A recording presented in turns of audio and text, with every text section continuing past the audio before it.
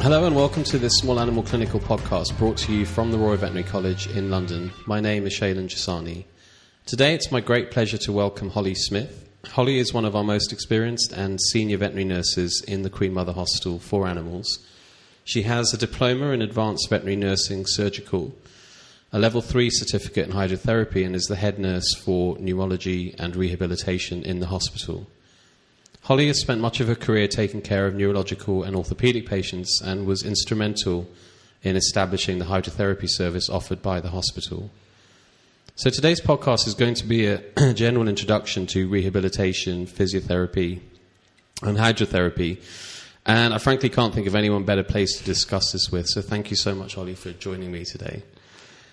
So Holly, look, it's my impression that not just here at the QMH, but also kind of in the wider veterinary community, there is a growing recognition of the potential benefits of physical rehabilitation, physiotherapy, and hydrotherapy, and that these are basically kind of growing disciplines. I think when we first met, like a decade ago in this hospital, there was a lot less of that going on.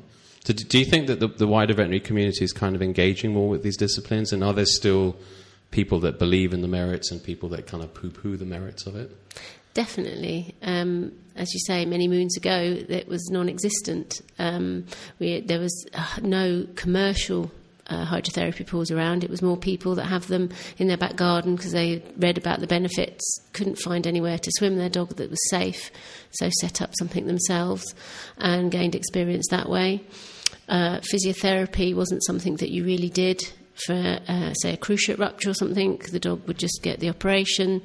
When it was pain-free enough, it would go home and there wouldn't be necessarily some follow-up physiotherapy, when now there is a lot more to a successful cruciate repair than just a surgery.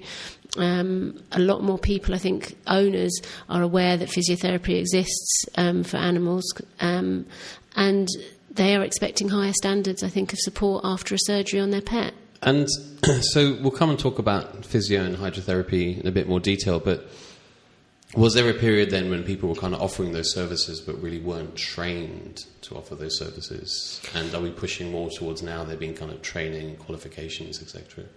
Yes, because certainly the pools that I used to take animals to myself with obviously client permission were just run by somebody who'd got a swimming pool in their back garden, and that's what they would do, and didn't even have any basic first aid knowledge. Or knowledge of anatomy, physiology, anything, or any injuries, conditions. So it was very dangerous, really, because they didn't have any history from that patient other than maybe what was wrong with it, no underlying problems that it might have had, and how long they should swim it for, why they were swimming it, what the benefits were. And now we are going towards qualification for pool owners, people who run pools. There's no legislation, unfortunately, that is legally binding for them, but there are two major sort of self-governing organisations that have been set up for people to become members of, so that if you're looking for a pool, you can look up those associations. And that their members have had to fit a criteria, so they have to have first aid knowledge, they have to have water management treatment knowledge, and just be a bit more aware of what can happen, what can't happen. And do those cover physiotherapy services and hydrotherapy services? Those organisations are just purely hydrotherapy. Physiotherapy is a bit more difficult because we have human physiotherapists and we have sort of veterinary physiotherapists, if you like, and they do cross over because the human physiotherapists can get a master's degree, become practitioner in veterinary physiotherapy, and then you've got veterinary nurses a lot of the time, and vets that want to become physios or do more physio, and they have to go through a separate route and do a qualification through somewhere like University of Nottingham or Harper Adams, which is a different qualification. And the title physiotherapist is actually legally protected, so they can't really call themselves a physiotherapist. So that isn't quite so simple.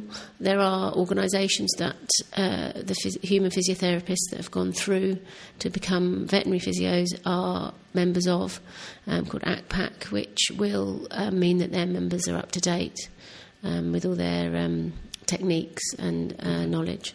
And so, can you be a member of kind of both the different societies, as it were? Or?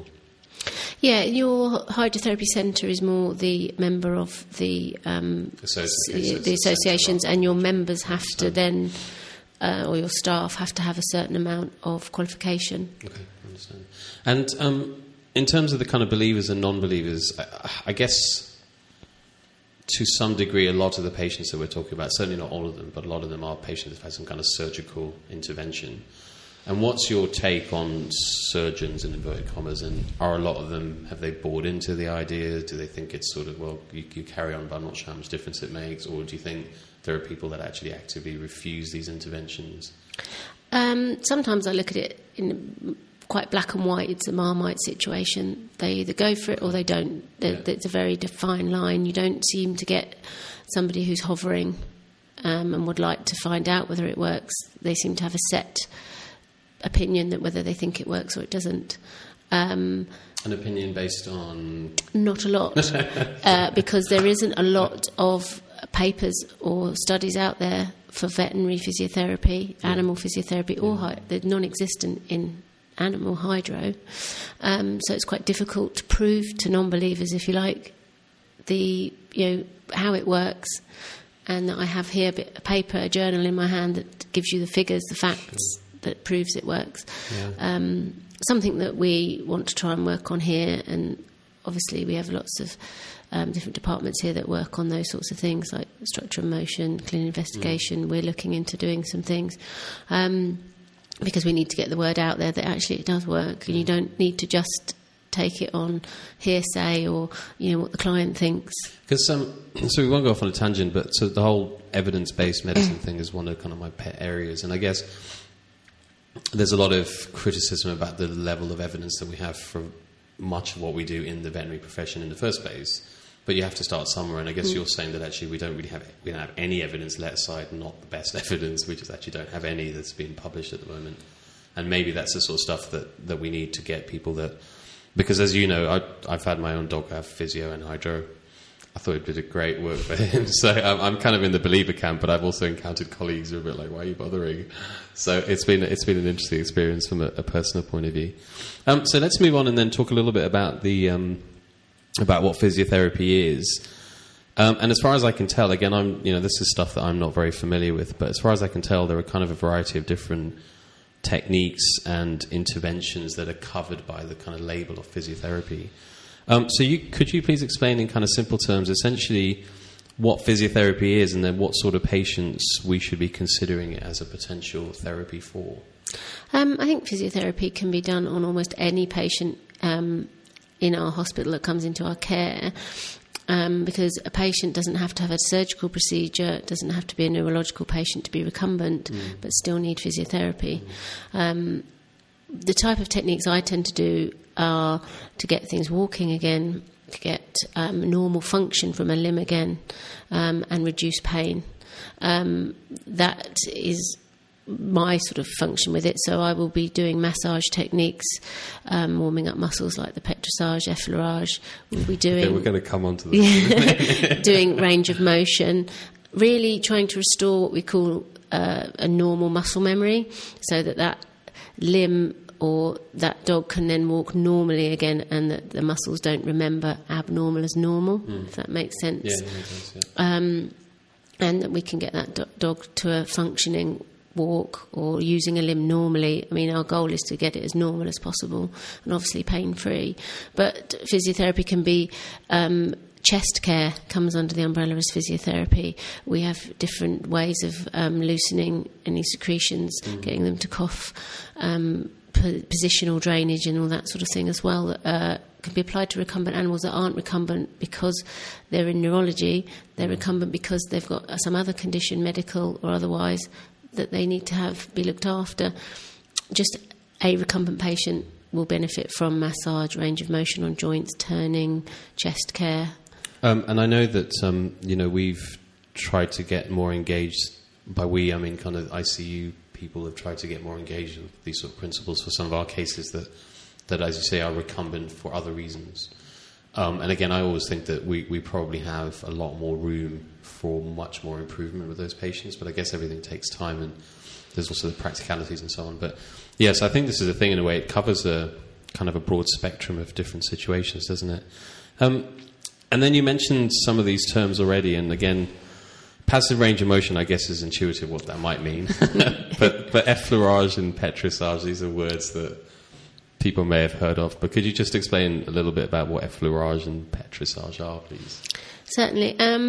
Effleurage is more of a stroking motion. We always use it sort of like a warm-up, if you like, to get the animal used to being handled and touched, especially if it's after a surgery. They might be a bit sore. They might be anticipating it to hurt, even though it's not painful anymore. So it's a nice, gentle way to introduce. Usually, if it's on a limb, we'll go distal to proximal, so we're hopefully reducing any edema or anything that might be there. But we're also just getting the animal used to us touching it, starting off warming up muscles. The petrissage is more what people would think of the traditional massage. You're kneading, you're actually sort of not pummeling, because that sounds awful, but you're using more of the heel of your hand on big dogs to knead in a circular motion on big muscle sort of bellies, if you like, so on the quads and the gluteals and that. You can really get on a big dog, you'd need the heel of your hand. You use your thumbs on smaller dogs. There's lots of different techniques that are more stimulative rather than the effleurage is a more relaxing thing to do, whereas petrissage is to really stimulate blood flow into the area and stimulate nerve endings and neuromuscular junctions to try and sort of wake up any muscles, especially when you're applying it to a neurological patient. And do you think these are techniques that you could teach quite easily to most people? Or? Yes, very. We teach owners when they go home. Because again, I think that's the thing that, if you say to someone, this patient needs physiotherapy, and then you put it, let's say we said, do physiotherapy every 4 hours. What are they doing? It's another one of those questions. Do people actually know these techniques and are doing them, or are they kind of just flexing some joints? Yeah, I've done it now. So, a lot of our techniques look like we're not doing a very lot, but taking a long time doing it. But I think you guys, because you know what you're doing, and I guess that's what I'm saying really, is that there is more to it than maybe people think. And it's just about not having that knowledge, then you don't know that there is more to it than people think. So I think it's, as you're saying, and the fact that you can teach these things to people, owners, anybody relatively easily is great. It's just that we need to get more people educated, I guess. There's a lot more techniques that are more complicated and have a lot more science behind them, like you can go on to using electromuscular stimulation and laser and ultrasound, where we tend to just use the more basic exercises, because then owners obviously can do those, and they're much simpler for them to carry out at home. Yeah, and again, I guess those are things that have been extrapolated from humans in terms of the potential benefit for them. Okay. Yeah. Okay. Cool. And so let's move on and then talk about hydrotherapy. And again, I know it's kind of implicit in the name, but I guess if you could explain a little bit about what it is and also what are the different types of hydrotherapy treatments that are available, that would be great. Well, hydrotherapy is the main key. Really, is that it's a non-weight-bearing, sort of non-concussive exercise, because we're taking all the animal's body weight when we're in the pool, so that way gravity is taken out of the equation, so things become a lot easier. If you're a neurological patient that's struggling with coordination and strength to be able to hold your own body weight in the pool, you don't have to worry about that. You can just move your limbs, and so we can go in there with the dog, stimulate a normal range of motion and start reintroducing patterning to that dog, so it starts to move its legs in a more normal fashion, other than trying to hold it up in a harness and things like that, which becomes distressing possibly for the dog, and the pool is better. For joint dogs, very arthritic dogs, or after surgery, again, you've taken the weight off the joint. There's no grinding in there, no horrible crepitus if the animal has arthritis or a dysplastic joint, and so that they can actually put the joint through a better range of motion, probably increased flexion and extension, because it's more comfortable, and then we're building up muscle, which will in turn support the joint, which hopefully should help the condition. And so there's different things, right? There's the pool, there's a treadmill. When do you start to think, well, this patient is more appropriate to go in the pool, this patient is more appropriate for the treadmill, this patient needs both? Is there sometimes it's just purely the patient doesn't like being out of its depth, so we'll go straight for treadmill. But no, The pool is really good to relieve that pressure off of joints. So if I have a joint surgery, I tend to start it in the pool because I want to minimise what I'm putting that joint through.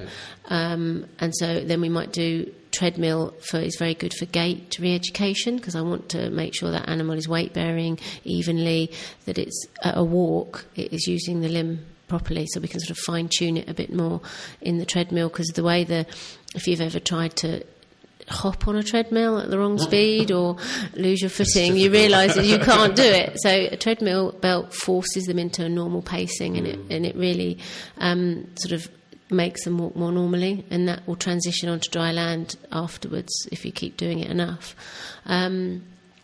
Also, I think it's very good for the neurological patient that swims beautifully, but when it has its own body weight back on land, it can't, because it still hasn't got the strength or quite the coordination. So in the treadmill, we can have the water very high, support it, and very gradually give it back its body weight by lowering the water. So we're teaching it to walk again on dry land after we've taught it to move normally again. And we can put the water level at different heights to pinpoint joints. If we want to increase a flexion or extension on a specific joint, we put the water at a specific level. Again, target muscles, because the resistance is greater at the surface of the water. So we want to target a muscle to do more work. We can put that level at the level of that muscle, so it has to work harder. Excellent.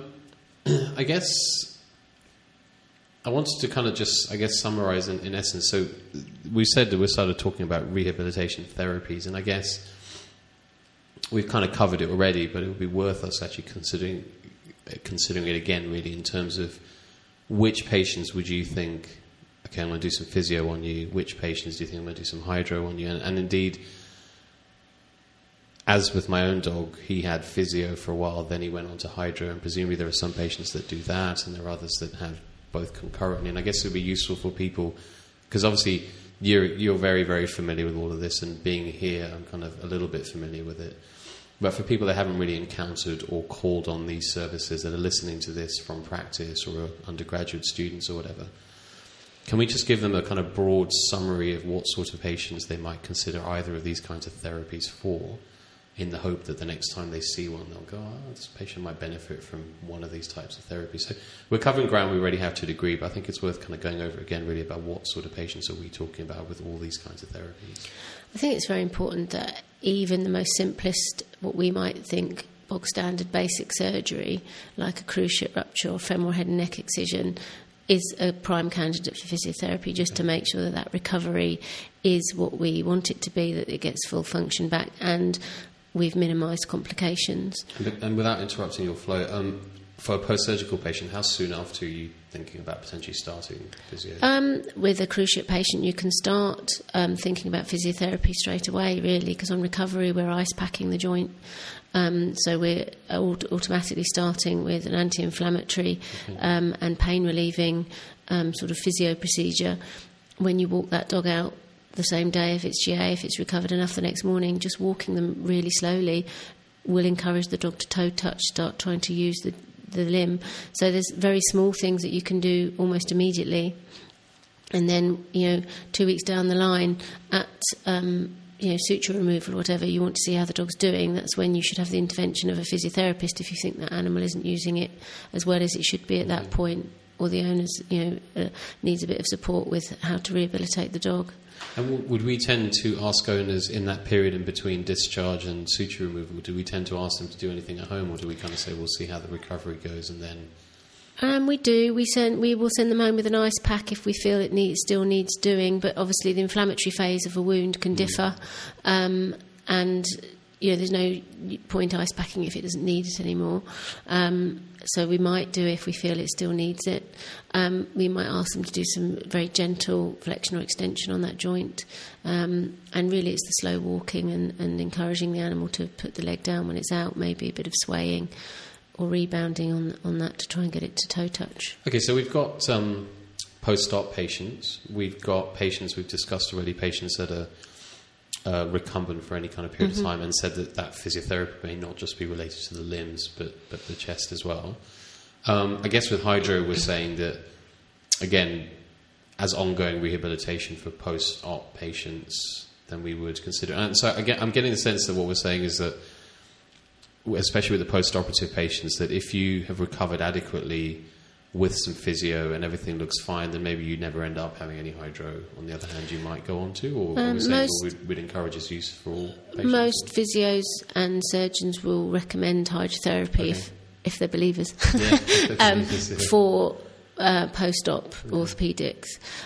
We're seeing a lot of elbows at the moment, and it is proving very, very good for elbows, because you've got to think that a lot of animals with joint problems, hip dysplasia, elbow dysplasia, it's going to be a management system for their life. We're never going to cure it. So if you get in with these types of treatments early, physiotherapy and hydrotherapy, they might not have to revisit physiotherapy after the initial sort of setup, but they can do hydrotherapy very regularly and as frequently or as non-frequently as it suits the animal, to manage its mobility and its pain, to reduce the amount of treatments, actual medications they need to be on. Because if they're a youngster, they're only going to need more and more medications as they get older, because we know the condition will progress. Right, yeah. And I guess it's slightly tangential, but I wanted to just briefly touch on the whole kind of weight control as a part of the management of some of these patients. But I guess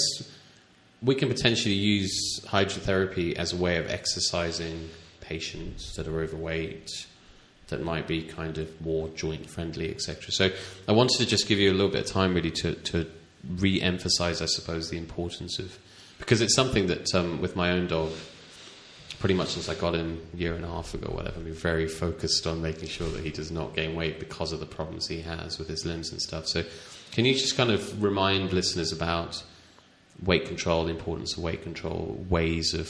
Because one of the things that people sometimes, or owners sometimes say, he's got bad joints, so I don't exercise him, but keep feeding him, and he keeps putting on weight, and you end up in this vicious circle in a way.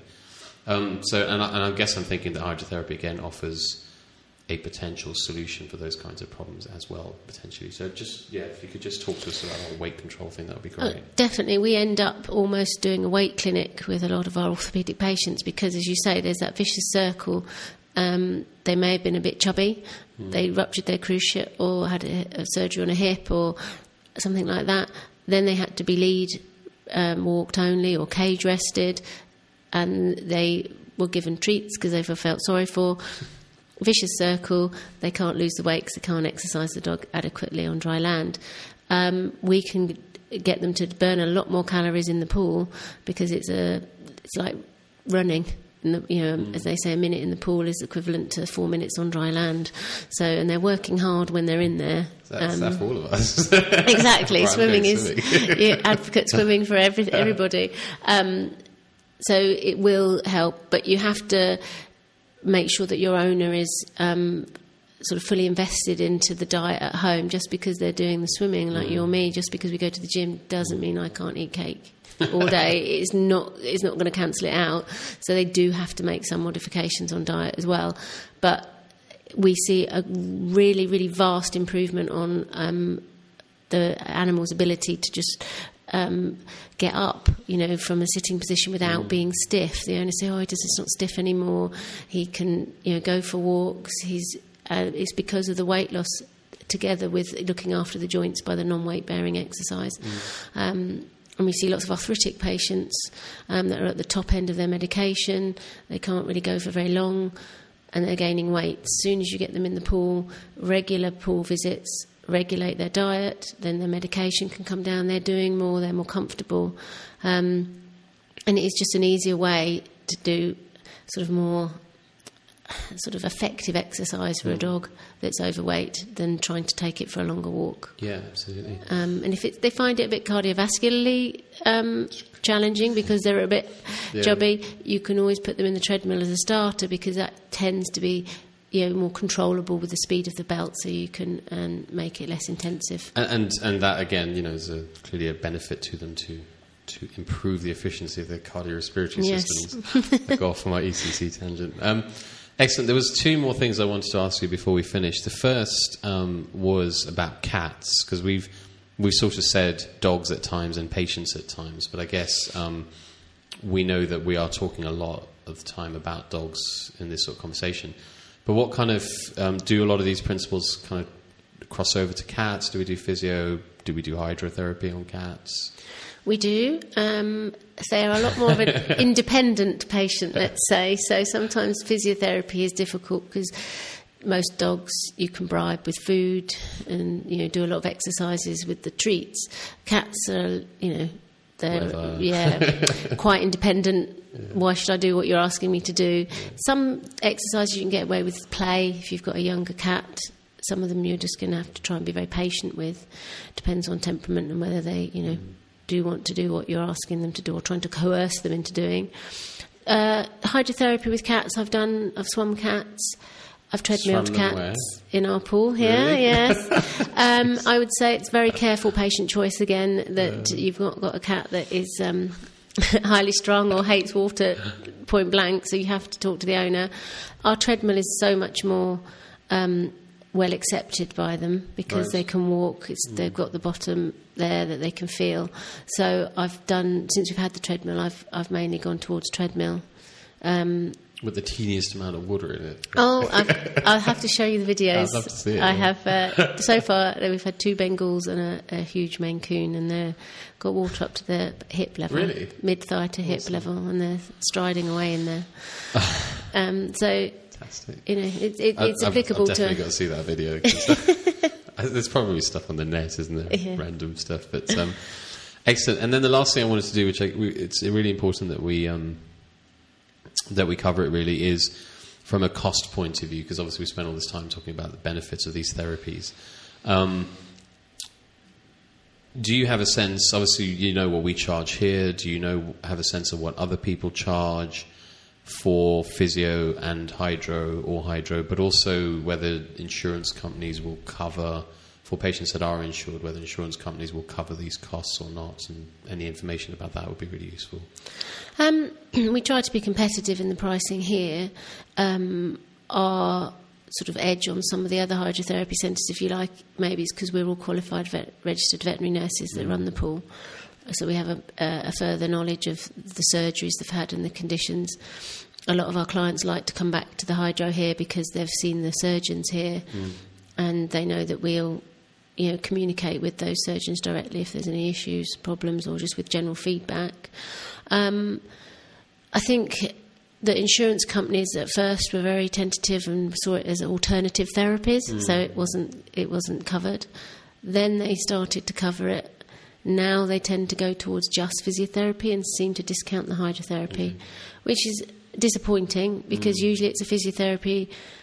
It's part of it. It's not I don't see it as separate. I see hydrotherapy as part of a physiotherapy, or really maybe the better way to put it is part of rehabilitation or recuperation. Yeah, because also I guess the you know, some of that physio that you're talking about happens in the hospital prior to discharge, and it's almost part of that, I guess, part of that claim for the condition because it's sort of provided as part of the hospitalisation and so on. Whereas the hydrotherapy is clearly seen as is more ongoing and out with the initial presentation. So, but very important. So I think that is. A lot of insurance companies, if they do let you claim for hydrotherapy, are quite particular about where you've been. So it's worth doing the research with your insurance company that your pool might have to be affiliated with a veterinary surgery or hospital. It might have to be a member of either the CHA or NARCH for to know that their members have a certain criteria that they stick to. So it's worth checking that bit and giving them a ring before you go choose your centre. Because I imagine that's the sort of question that, you know, if we can get more vets and to be recommending these therapies, I imagine it's a question the owners will be asking them. Will be covered by insurance? So. It's a big financial commitment if you're going to do it more than once a week, you know, even weekly. Yeah. And I'm just going to throw out a number here, but so if I said that a hydrotherapy session in the United Kingdom cost between £20 and £40, does that sound about reasonable? Yeah. About right? Yeah. I don't know many now that are under £20, but yeah. Yeah, okay. And the physio, I guess, is going to really depend on... So the sort of physio that we've talked about, post-op patients, is kind of included in the hospitalisation, I presume, but when you're coming to see a physiotherapist specifically, there will be costs for all of that. Excellent. I think we've covered all this stuff in more detail than I thought we would, which is great. And is there anything else that you wanted to say, or do you think that we've kind of covered all the important stuff? As I say, I'm hoping we will come back and talk about other things. And we were talking before we started recording about recumbent neurological patients. And actually, from my point of view as a kind of ICU person, the nursing of recumbent patients, again, is something that I'm sure we can learn more from and we look forward to. So hopefully we can line you up for something like that in the future. But is there anything else you wanted to say now, or do you think we've kind of covered enough? To use a horrible phrase, the take-home message. Yeah, that's good. We like those. hydro, physio, really, because my main thing that I come up against is that it's seen as a last-ditch attempt to help an animal. Yeah. When nothing else has worked, either for an arthritic animal, a dysplastic joint problem, something like that, which it's definitely not. The sooner you get it in, the better it is for the animal. So when the animal is diagnosed at 6 months of age with hip dysplasia, elbow dysplasia, swim it. Yeah, we're going to tighten up that soft tissue faster than the joints are going to finish developing, so we're actually going to make a big difference. I think it's interesting because there's two things really. One is that I think some of the non-believers, as a kind of part of their defense, is that they think that the people that do these things, or the believers, are kind of overblowing what they think they're achieving. And I'm like, they're not. You're just saying that. And the other thing I think is interesting is that, if you're a person and your doctor said, why don't you go and do these things or whatever, you'd go, right? Because you think it's good for you. And yet there seems to be some kind of mental block with some people about pets having this stuff done. And I don't understand that either, because if it makes sense for humans to have done. So I'm, as I say, I'm in your camp. So. Thank you very much. It's all good. But early intervention is always best, even for the middle-aged dog that might be getting a bit stiff because they think it's developing arthritis. Yeah, stick it on your non-steroidals. Have your supplements, whatever. But think about hydrotherapy as part of that early on. Yeah, absolutely. Excellent. Right, well, that's all that we're going to have time for today. So thank you again for coming down and joining me. And to the listeners, as always, do feel free to get in touch and provide your feedback. So you can email me directly at sjasani@rvc.ac.uk. You can use the Royal Veterinary College's Facebook page, or you can tweet us at Royal Vet College using the hashtag #SAClinPod. And if you have any questions specifically relating to hydrotherapy, physiotherapy, etc., I will go and corner Holly and ask them for you. So until next time then, do take care of yourselves. Bye-bye.